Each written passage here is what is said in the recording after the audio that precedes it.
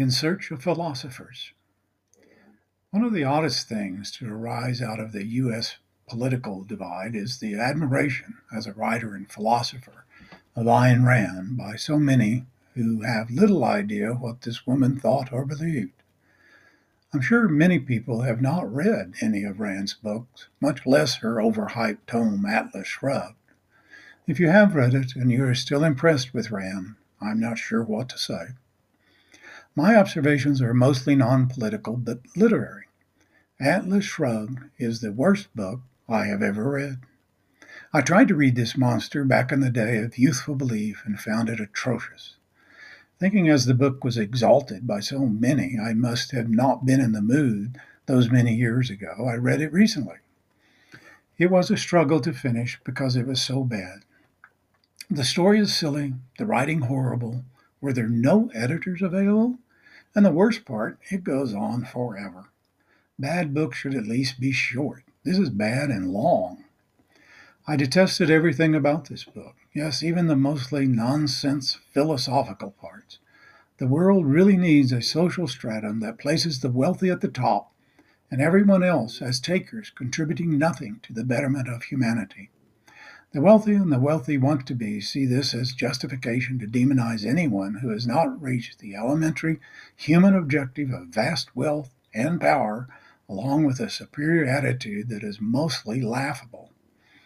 And yet people, generally non-wealthy, see this philosophy as having value in their lives. Stated in the simplest terms, Rand believed in selfishness. If it does not benefit you directly, it has no value. What an interesting belief to be held by so many who claim to be Christian. How is it that one poor writer who had a questionable moral existence could have such influence over people who, if they had known her personally, would have no doubt shunned her? What makes these silly beliefs attractive? Many of Rand's characters are denied their rightful place in the heights of success because they will not sacrifice their higher standards to just make a buck. I think that is the appeal. If you're not wealthy and successful, you can blame it on your unwillingness to lower your standard, so you can feel superior and still be a failure.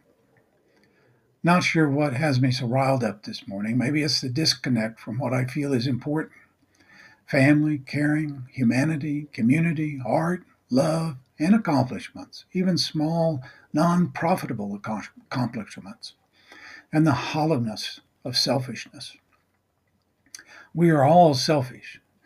It is human nature to have self-interest at the top of your priority list, but to demonize unselfishness seems a reach for me.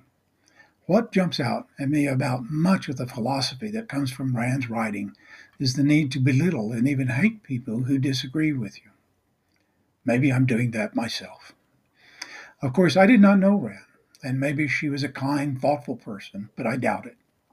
Now, if you are someone who thinks Rand has all the answers, you should at least be required to read the entire Atlas Shrugged, especially the unbelievably long passages where she lays out her philosophy of meism.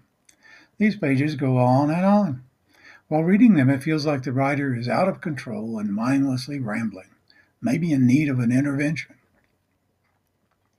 If asked to list our most important philosophers, most scholars would say the big three are Socrates, Plato, and Aristotle.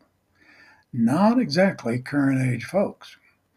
At least Rand was alive in the last 100 years. Most of us probably could not name a living philosopher. The only one that comes to mind for me is Noam Chomsky.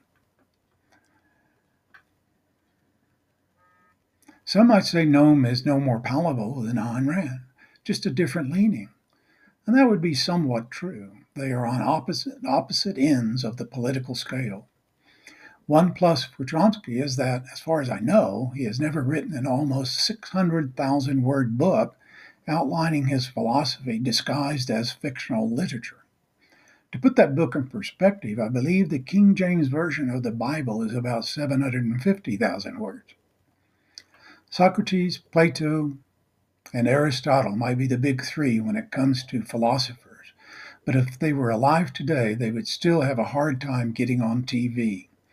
We have hundreds, if not thousands, of philosophers alive today, but we don't know them because they have no relevance to our TV viewing habits. Maybe we need a philosopher's channel, and please, no new Ayn Rands.